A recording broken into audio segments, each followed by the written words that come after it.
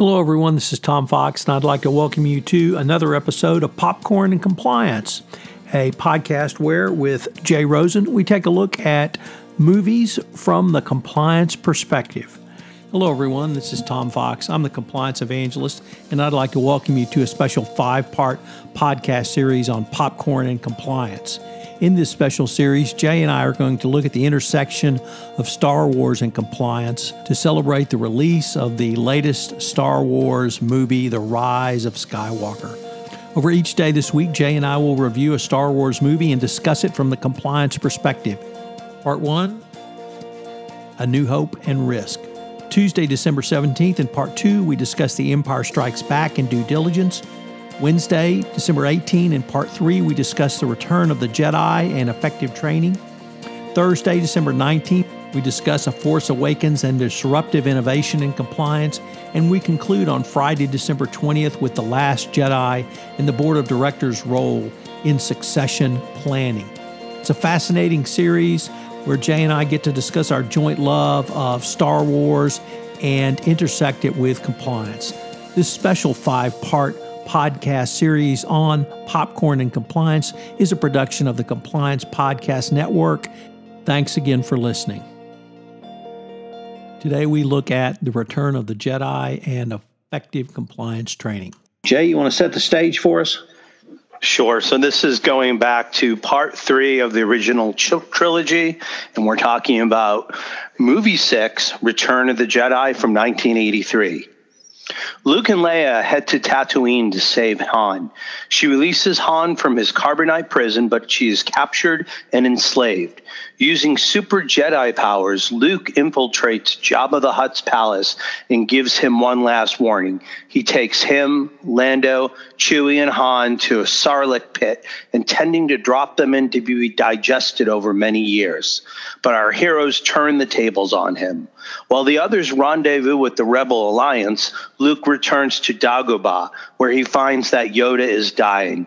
Yoda confirms that Darth Vader, once known as Anakin Skywalker, is Luke's father, and that there is another. The spirit of Obi-Wan Kenobi confirms that the other Skywalker is Luke's twin sister, Leia. Obi-Wan tells Luke that he must fight Vader again to defeat the Empire. The Rebel Alliance learns that the Empire has been constructing a new Death Star of the Emperor. On the cute Ewok-filled planet of Endor, Han and Leia try to stop the completion of the second Death Star by knocking out an energy field that is protecting the construction site. Vader brings Luke to the Death Star to meet the Emperor, who asks Luke to kill Vader to take his place. But Luke won't have anything to do with it. He's a Jedi, he says, just like my father. Unwilling to let his son die, Vader throws the Emperor down a reactor chute to his death. But in the process, Vader is mortally electrocuted. At his last request, Luke removes the redeemed Anakin's mask before he dies in his arms.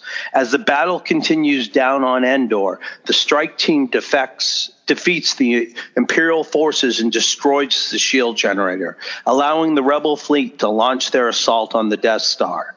Luke escapes on a shuttle with Vader's body, and the Millennium Falcon flies out of the Death Star superstructure as the station explodes. On Endor, Leia reveals to Han that Luke is her brother, and they kiss. Luke smiles as he sees the spirits of Obi-Wan, Yoda, and Anakin watching over them all.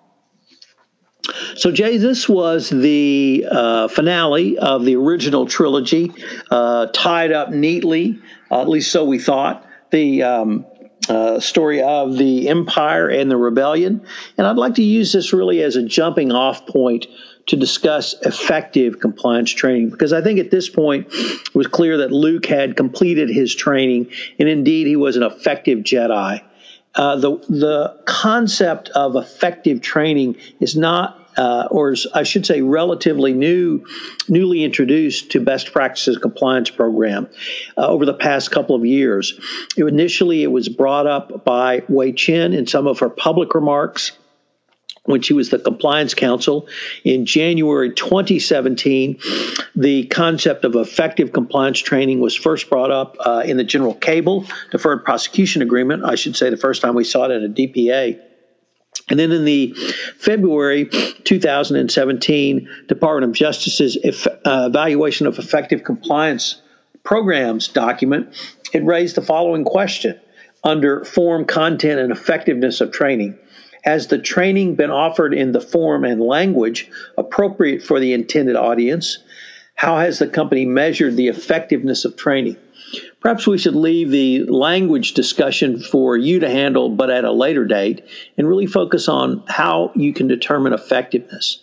There's most companies really have struggled with this to determine and to demonstrate effectiveness. Of course, one way is if you don't have any FCPA violations, then your training must be effective, although I recognize that's sort of reverse engineering.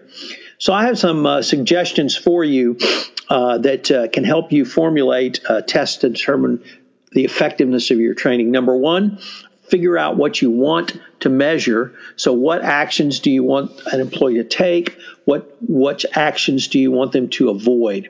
Number two, were the employees satisfied with the training and what was their engagement?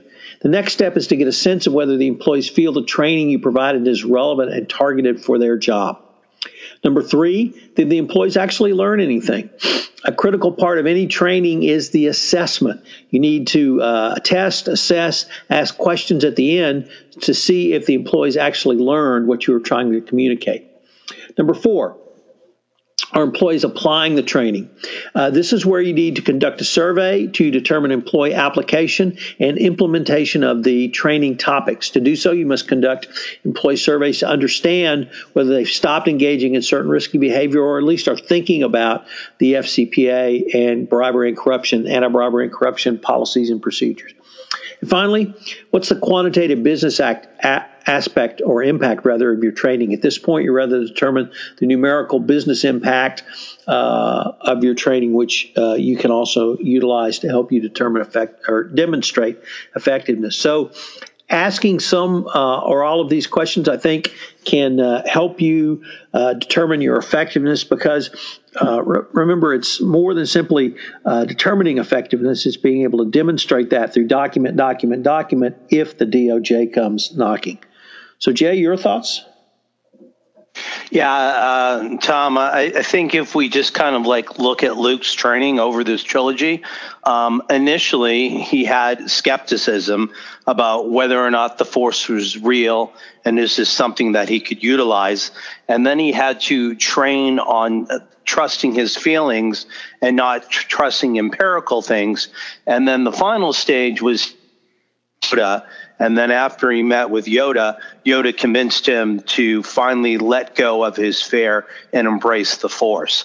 So I think if you take those three steps and kind of put them up against the other steps that you enumerated, not only do you want to decide what did he want to do, right? So he wanted to be able to trust the force and use it. So when we talk about those attributes that you just put up, to figure out what the result was, how we could measure it, and then what kind of business purpose. And I guess Luke's business was in the killing rebels business. So once he learned how to be effective and use the force, he could use his training and move forward. So this has been our exploration of Episode 6, The Return of the Jedi, and it's part of our part 3 of our 5-part series on the intersection of Star Wars and compliance. I hope you will join us tomorrow where we take a look at Episode 7, The Force Awakens. If you have listened to this podcast on iTunes, I would greatly appreciate it if you would rate us, as it would help in our rankings. Also, if you have any questions, you can email me at tfox@tfoxlaw.com. You can email Jay at jrosen@affiliatedmonitors.com. Please join us tomorrow where we take a look at Episode 7, The Force Awakens, and we bring in the compliance concept of disruptive innovation in compliance. This podcast is a part of the C-Suite Radio Network. For more top business podcasts, visit c-suiteradio.com.